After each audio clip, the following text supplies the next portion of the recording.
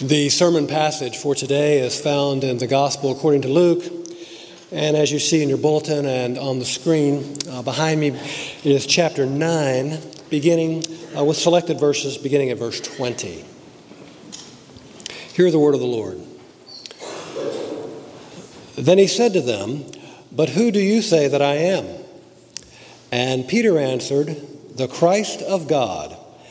And he strictly charged and commanded them to tell this to no one, saying, "The Son of Man must suffer many things and be rejected by the elders and chief priests and scribes and be killed, and on the third day be raised." And he said to all, "If anyone would come after me, let him deny himself and take up his cross daily and follow me." And all were astonished at the majesty of God. But while they were all marveling at everything he was doing, Jesus said to his disciples, "Let these words sink into your ears. The Son of Man is about to be delivered into the hands of men." But they did not understand this saying, and it was concealed from them, so that they might not perceive it. And they were afraid to ask him about this saying. An argument arose among them as to which of them was the greatest. But Jesus, knowing the reasoning of their hearts, took a child and put him by his side and said to them, "Whoever receives this child in my name receives me, and whoever receives me receives him who sent me.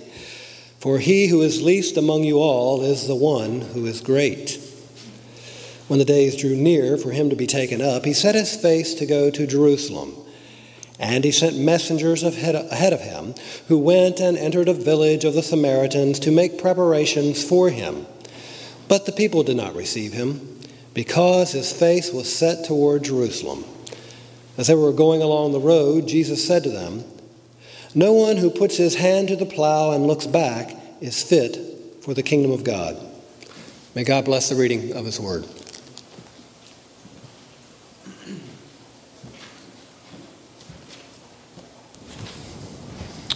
Thanks, Ivan. Good morning, everybody. My name is Jonathan Winfrey. I'm one of the pastors here at Redeemer City. We're in the middle of a series on the Gospel of Luke. Hard to believe, but we began back in Advent of 2014 with Luke. It's a long book.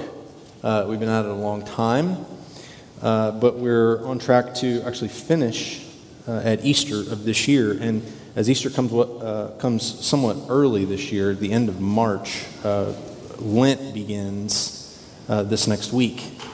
So as the tradition goes, get all your sinning in by Wednesday, because it's Ash Wednesday, and you'll need to repent of all those sins on that Wednesday. So, gosh, probably sin a lot Wednesday morning before you even get to a service, so there's a lot of work to do there. But in all seriousness, as we come to Lent next week, this week we're kind of ramping up to that. And then over the next 6 weeks, we will each Sunday be taking a look at different events that led up to the Passion Week of Jesus, beginning this week with what really sets the stage for those events. And that is this, what you heard, the inevitability, the requirement, the weird intentionality of Jesus. He's intentionally and willfully directing himself towards suffering. And how difficult that is to get our minds around.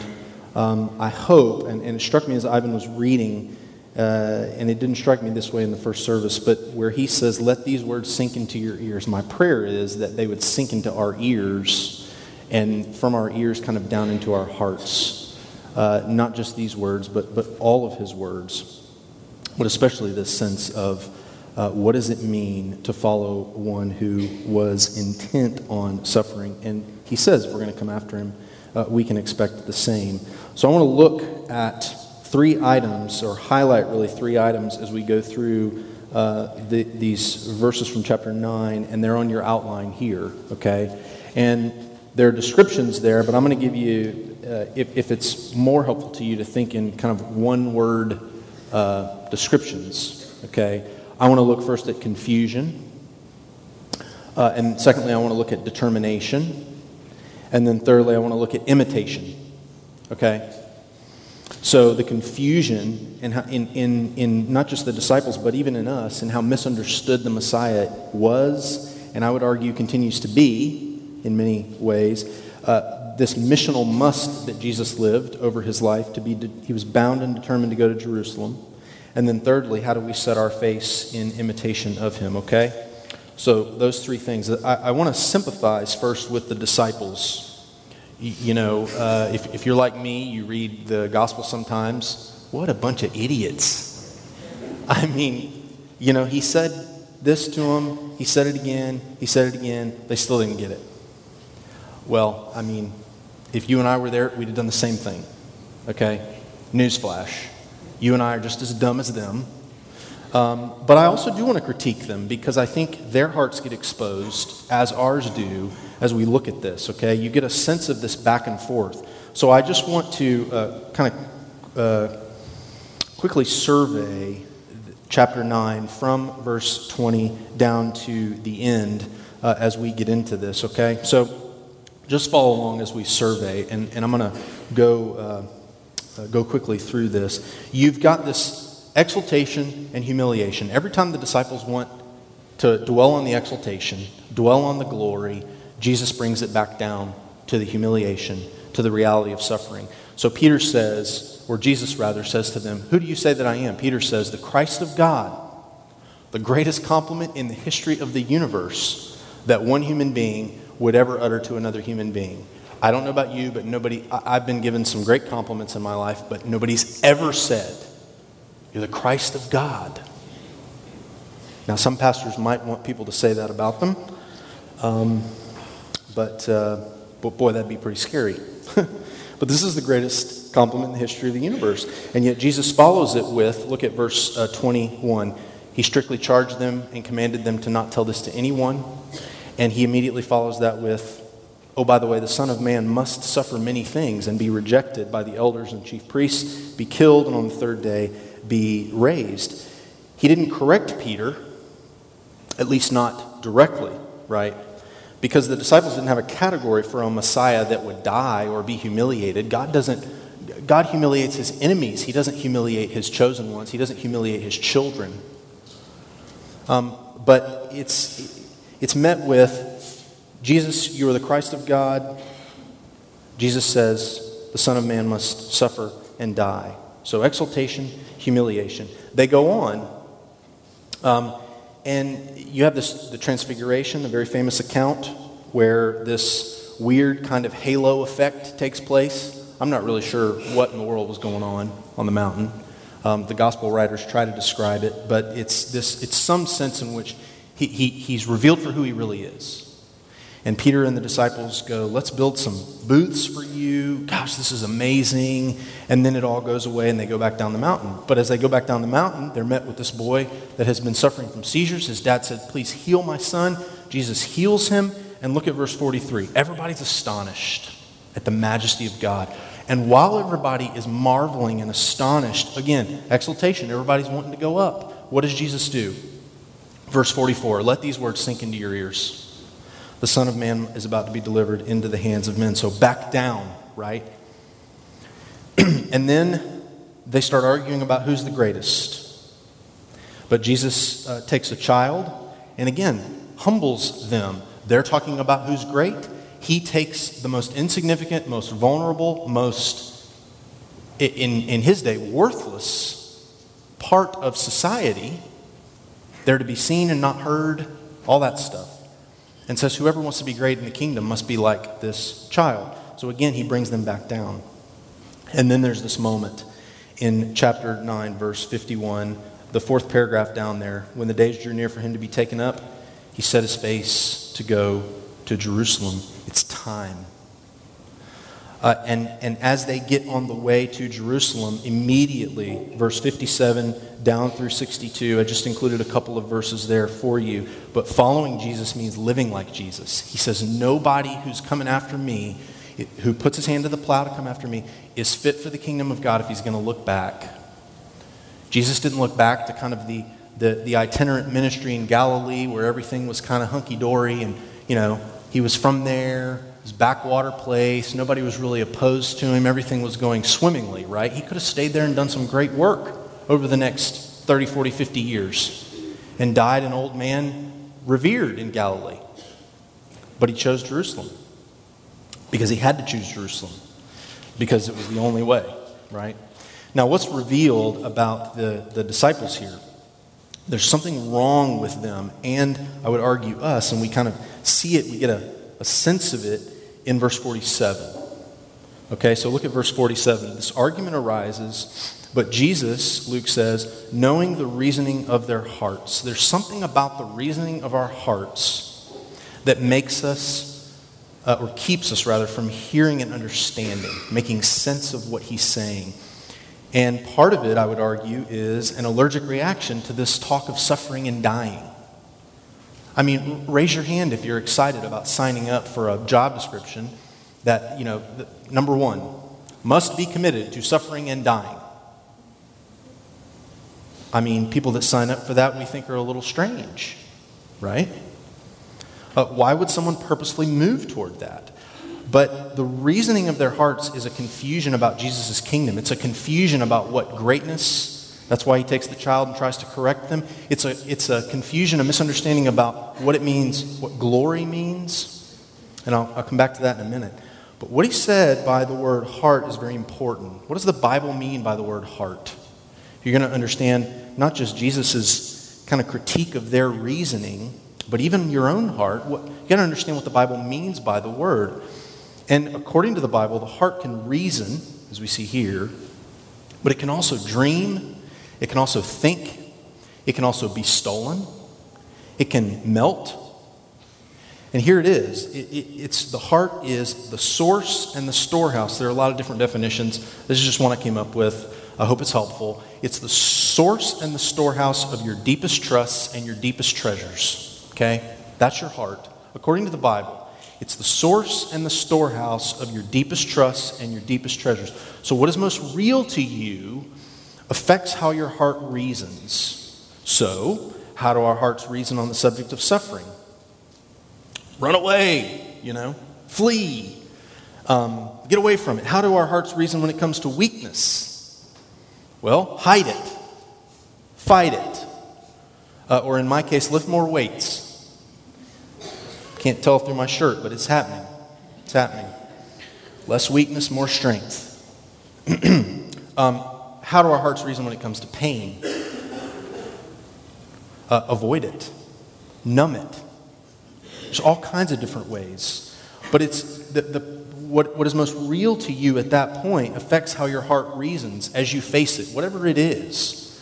Right? If you look back at our call to worship from Matthew 1, I realize it may seem strange because Christmas is over, but I included it because the angel says something significant to Joseph. He says, you're going to name this child Jesus. Why? What's his mission? Because he will save his people from what? Their sins, right? Because that's their biggest problem, right?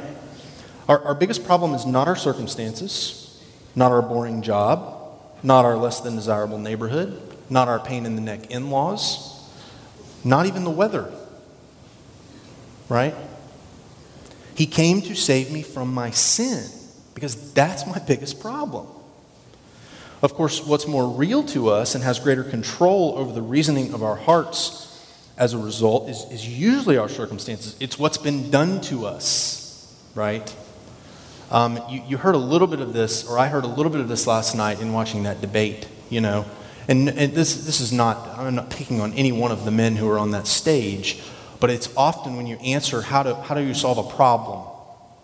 What's the answer? Well, if those people, right, if they, and a lot of times they're talking about a particular female and a particular party, none of them are even in the room, right? So you're often blaming, you're often talking about, you're often laying the problem somewhere else rather than your sin, your internal brokenness. And that's a problem because that's the way our hearts reason. They've got to be repaired. The disciples didn't understand this either. They figured their biggest problem was the Roman Empire, the unfair tax system, anything other than their sin. The disciples understood the Christ of God to be this political hero. They understood him to be a conquering warrior, a king on a throne full of power with a sword in his fist. Anything but a suffering, crucified weakling. See, if the disciples were writing a resume for the Christ of God, Isaiah 53 would not have been on it. They sort of forgot about that or glanced over that, or I'm not even sure. And even on this side of history, having the rest of the story, we often want our Christ, our Savior, to be a problem solver, a life coach, a material blessing machine, a cosmic genie, a buddy. Right? Anything but a Savior, which you realize the word Savior implies you need to be saved from something. So that's why his name is Jesus, because he will save his people from their sins. We want anything but a Savior. We want anything but somebody who demands that I submit and come after him, which implies he's the boss, which implies he knows better than I do how to live my life, right? Our hearts reason, like the disciples, that following Jesus Christ means greatness. It means glory. But in John 12, the same point in John chapter 12 is John's equivalent to Luke chapter 9. It's where the switch gets flipped. Because these Greeks come to see Jesus at the festival, and it's like something happens, and he says what? The hour has come for the Son of Man to be glorified. What does that mean? If you and the hour has come for me to be glorified. What are you thinking? Victory, right? You're thinking a victory parade through the streets. You're thinking a coronation ceremony in the palace. But when Jesus says the hour has come for the Son of Man to be glorified, he doesn't mean that. That's how the disciples wanted to be delivered. But Jesus says the thing you most need to be delivered from, that is your sin, requires my death. The only thing that will truly heal your deepest problem, sin and pride and fear, just to name a few, is the Christ becoming humbled unto death. And that's where his glory is shown. That's where his greatness is shown. Because to be truly great, Jesus says, you have to become truly what? Low. The greatest among you will be like your slave, he says. That's the kingdom of God's reversal. And it requires a revolution in your reasoning. And only the gospel can give you that. And more on that in just a minute. Now, having thought about that, let's contrast the confusion, right? The allergic reaction to what in the world is he talking about? I mean, look at verse 45. Not only did they not understand, and it was concealed from them, they were afraid to even ask him. What? Do you want to ask him? No, do you want to ask him? No, I have no idea. What's he talking about? The Son of Man, the Messiah, is going to suffer? No way, right? But something in Jesus is this dogged determination. And he says, it's time. Have you ever had a watershed moment in your life where you knew the decision you're about to make, nothing was going to be the same after that decision, right? There's no going back. Well, what did that feel like? Might have been scary. Might have been energizing. Might have been paralyzing. For some of us, it may have been the day we got married. Hopefully that was energizing and not paralyzing, right? Maybe at the birth of a child. My most recent one was running a marathon, which some of you are thinking just plain stupid, right? And yes, there was a point at which I thought, this is stupid. And it was a point of, it was about mile 19, mile 20, and I saw my wife, and she said, how are you doing? And I said, I'm done. I'm done. Now, for those of you that don't know, a marathon is 26.2 miles, so I wasn't done yet, right? And we're running around these neighborhoods, and there's people, and cheering, and I'm just I'm done. I have nothing left in the tank. She hands me an orange, and start eating, get a little bit of sugar, start to feel a little bit better. And there was a point at which this guy runs past me. He says, man, you got to get your head right. You got to get your head right. Easy for you to say as you run past me. Dodo, right? Or the 8-year-old little girl who's running with her dad. Everything hurts. Everything hurts, right? But there was a point at which, got a little bit of sugar, started feeling better, and I said, I'm going to finish this. By golly, I'm going to finish this. I must finish this, right? And for Jesus, I'm not equating me to him, but it's a little bit like that. There's this point at which you say, I can't go back. I've gone 19 miles. There's 7.2 left. Don't forget about the 0.2. There's 7.2 left. Even if I walk 7.2 all the way in, I'm going in. I'm going to finish this thing, right? And for Jesus, it was this moment. The road to Jerusalem awaited. Look at 9:51 again, chapter 9, verse 51. It's in the fourth paragraph if you're using the insert in your worship folder. Luke says he set his face to go to Jerusalem.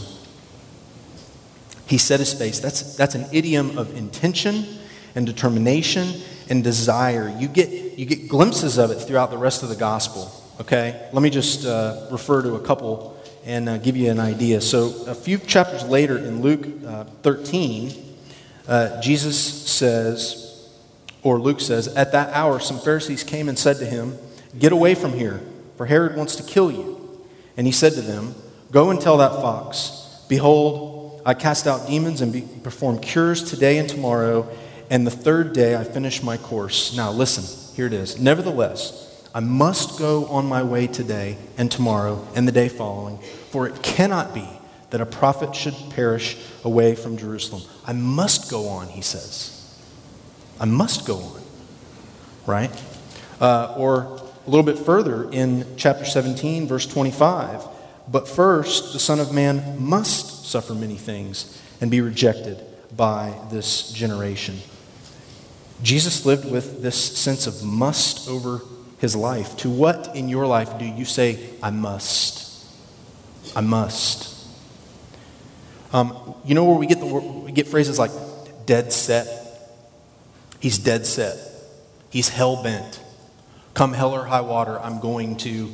You've used these phrases before. What are the kinds of events that trigger you using those phrases? Usually something that there's no going back, or it has to happen, right? I was going to finish that race, for example, right? I got to thinking this week along these lines about determination and resolve to accomplish a mission, and I thought of the 9/11 hijackers. If you think about the time and the energy and the planning that went into that, why did they do that? Because they had taken their mission and submitted it, put it underneath the greater mission of Allah, right? And they got up that morning, they took showers, they got dressed, they drove to the airport, and they boarded the planes. What were they doing? They were setting their faces. They were going to do what they needed to do, what they had to do. They told their families, I must do this. Now, what drives people to that kind of behavior? Being on a mission. And chances are, if you or I went through our list of responsibilities and activities, whatever you said, I must to, it'd be tied to your mission. Now, what was driving Jesus' mission? What was driving this must? Well, I think there's two things. I think first, it was a love of his Father, a submission to his Father's will. He said in John chapter 4, my food is to do the will of him who sent me and to accomplish his work. What fed his soul was doing what his Father told him to do. What was the most real to Jesus' heart was his Father's love for him, and it freed him to do whatever his dad told him to do. My dad says you've got to go to Jerusalem, and you've got to suffer, and you've got to die for the sins of your people. That's why your name is Jesus. Okay, Dad. That was what was most real to his heart. Therefore, his musts were tied to his mission. Now, what's the difference between Jesus and the suicide bombers? Well, Jesus was driven by a mission to save us, not himself, right? Part of what drove those men to take over those planes was the sense of, I've got to earn my acceptance with Allah. It was a self-serving act. They were trying to prove their obedience, prove the level of their commitment by the size of their sacrifice.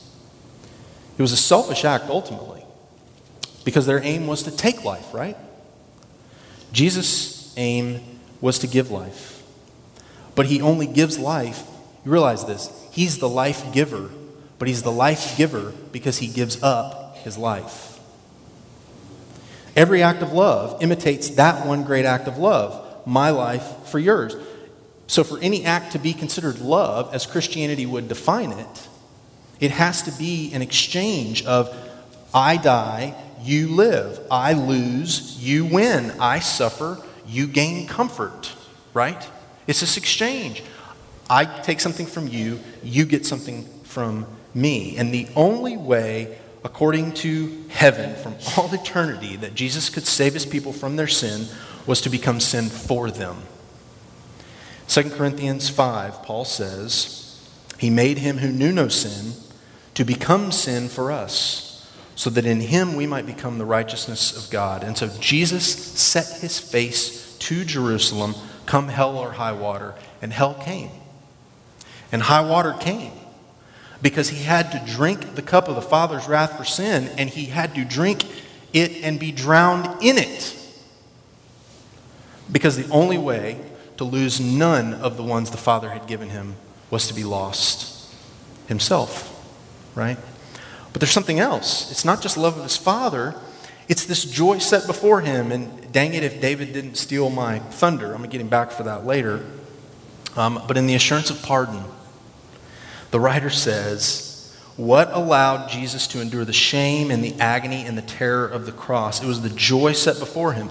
There was something he didn't have that he longed for. There was a prize. There was an inheritance. Now listen, there was something so valuable that Jesus Christ would endure hell itself to have it. What was it? You. You are the joy that was set before him. The Bible says his inheritance is a people that he purchased with his blood from every tribe and tongue and people and nation. That's why we evangelize the world, right? But isn't that amazing? As he set his face for Jerusalem, in chapter 9, verse 51 of the Gospel of Luke, his mind was full of you. So just think about that. I mean, ponder that. Let those words sink into your ears. That his mind was full of you, and that was part of the motivation, the resolve, the dogged determination that come hell or high water, he was going to Jerusalem. Now, where does that leave us? Where in the world do you get the ability to willingly move toward suffering and pain and disadvantage? Well, here's the difference between Christianity and every other religion of the world. Jesus isn't calling us to something he has no experience with, right? Allah, the God of Islam, has no experience with suffering or martyrdom, but he demands it from his followers. You realize that? Allah's never suffered. He's been in the eternal bliss of heaven from all eternity, or whatever that is. But he's never suffered. He's never been martyred. But he demands it from the people that follow him. Not so with Jesus. Jesus Christ says, go toward Jerusalem, I'll go with you. And the promise is we can set our faces toward our own Jerusalem because Jesus has already gone ahead of us. The cross that you and I bear following him, it's not his cross, right? We sang about it earlier. I know that what? It is finished. On that cross, he said, it is finished. You're not bearing that cross. You're bearing your cross, right? In the likeness of his cross. It will be a cross-shaped life. And he calls you to follow him into that.